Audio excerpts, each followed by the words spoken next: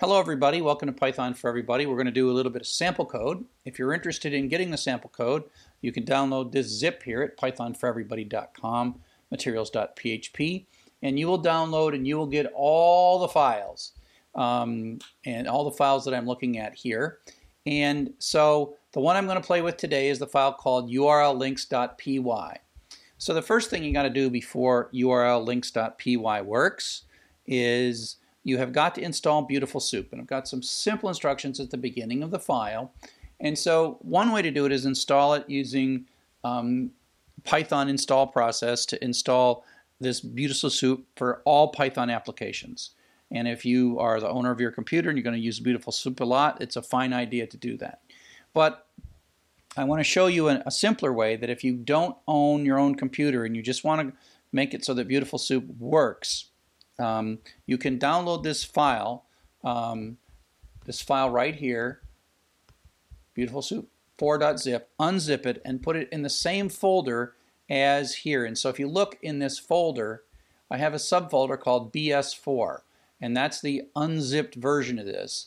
And it has these things. I didn't write this code, so I'm sorry if the name is bad, but this is the code to BS4, and this is what's in BS4.zip, and it's in the same folder as urllinks.py. And so what happens is when you do this from BS4 import BeautifulSoup, that either can go to sort of this global magic place that Python installs stuff and pulls in the BeautifulSoup object, or it can go to the folder BS4 and pull it in. Okay? And so that's how that works. So you have to do one of these two things. I prefer to keep it simple, download and unzip this file and put it in the same folder as this code, and away you go. So from the previous example, we're going to use urllib, of course, and then we're going to pull in the BeautifulSoup. From the BeautifulSoup4 library, we're going to get the BeautifulSoup object. Now, if you do this with SSL, if these websites we're going to play with have SSL, you pretty much have to do this little hack. And these 3 lines, don't worry too much about it. The whole idea, you can do Google on Stack Overflow and figure this out. But this is the way that you ignore errors when you have SSL certificate errors. And so we have to add this parameter context equals CTX, which is this variable that we create. So this part and this part sort of just do them. If you don't, you can take them out actually, but otherwise you won't be able to do HTTPS sites. So let's take a look at what we're doing other than dealing with the HTTPS problem. Going to ask the user for a URL. We are going to retrieve all the HTML. We're going to do a URL open, just like we did before. Now this would return us something we could loop through line by line with a for loop, but instead we're going to say, hey, read the whole thing. And that basically returns us the entire document at that web page in a single big string with new lines at the end of each line.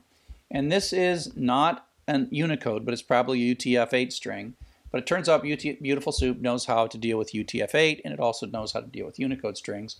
So what we're saying is BeautifulSoup, read through and deal with all the nasty bits, right? So HTML is like very, very flexible. So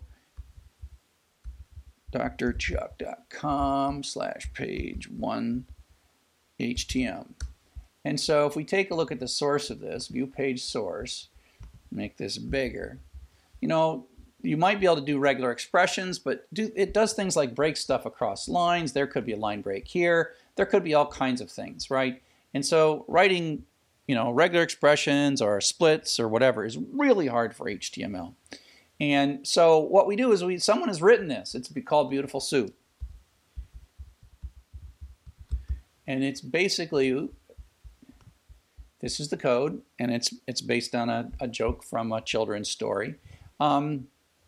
It basically, someone has just went through and figured out all the bad things that could possibly happen when you're reading and parsing HTML. So either you use it or you will slowly but surely derive all the things that it doesn't work. And so when we look at this line right here, this line at a high level is saying, we're giving you ugly, nasty HTML that could make no sense whatsoever. Please read it and have all the brains that you have and all the weird stuff, figure that out for us and give us back an object. I happen to call it soup. You don't have to call it soup. an object, and that is a proxy for that HTML. But this soup object is clean. And so what we can do is we can sort of retrieve all the anchor tags. So we can talk to this object and say, ask it, give me the anchor tags. What's an anchor tag? Well, if we take a look at this source, the anchor tag is the A through the /A. That is the tag. It is the tag, it is attributes that are on the tag, it is the text within the tag, and everything. And so that's what we're going to get. Now, I called it tags plural, not because plural matters at all, but because we're going to get a list of tags. Because even though this web page has lots and lots of tags, if we look at, say, drchuck.com,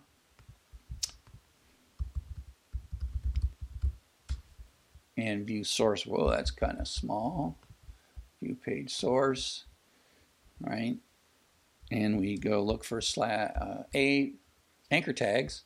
We got 45 of them, and they all kind of have weird stuff in them, right? So this line will give us back a list of tags. It will give us all the tags in this document. So it goes, the tag goes from there to there. And then what we're going to do is going to write a loop to loop through all the tags. So that's basically hopping, like it's hopping through the document, sort of like this. That's what it's doing. Hop, hop, hop, hop, hop, hop. And it's pulling out the text of the href attribute. So it's going to pull out this bit right here. Oh, whoops. Oh, darn. That was so cool, because that's a flaw. Look at that. This is my own page. There is no closing quote here, but it's going to work because HTML is like, oh, I know what to do about that. I can deal with that. So let's check to see if that one works, because that's like a mistake. But that's one of the things we like about Beautiful Soup. So we're going to read through, and then we're going to pull out all the hrefs. So this is probably thousands of lines of code that you really don't want to run. So Python 3 URL links.py. And so let's start with a simple one, http://www.drchuck.com. And it reads it. Oh, that's actually the card one, because we got a whole bunch. Let's see if the Sugi one worked. It found that one. It's right after sakaiproject.org. Where is that? Is there another Sugi? Oh, no, it didn't find that one. That's kind of funky. Look, it found it wrong. But that's okay. So you see it found all these and did a lot of nice stuff for us. If we do it, Python 3 URL links.py and do the easy one, http://www.dr-chuck.com page 1.htm, we will only see one. And there we go. Now, the SSL is if you are looking at a page that has SSL, Python URL links to, so I'll go to like https://www.si.umich.edu, and that will get a bunch of links. And so you'll see. If it wasn't for that, so all kinds of stuff coming back, and if it wasn't for this bit right here and this bit right here, this HTTPS wouldn't have worked. And it's not that that website had a bad URL. It has a certificate that's not in Python's official list. And so the URL is okay.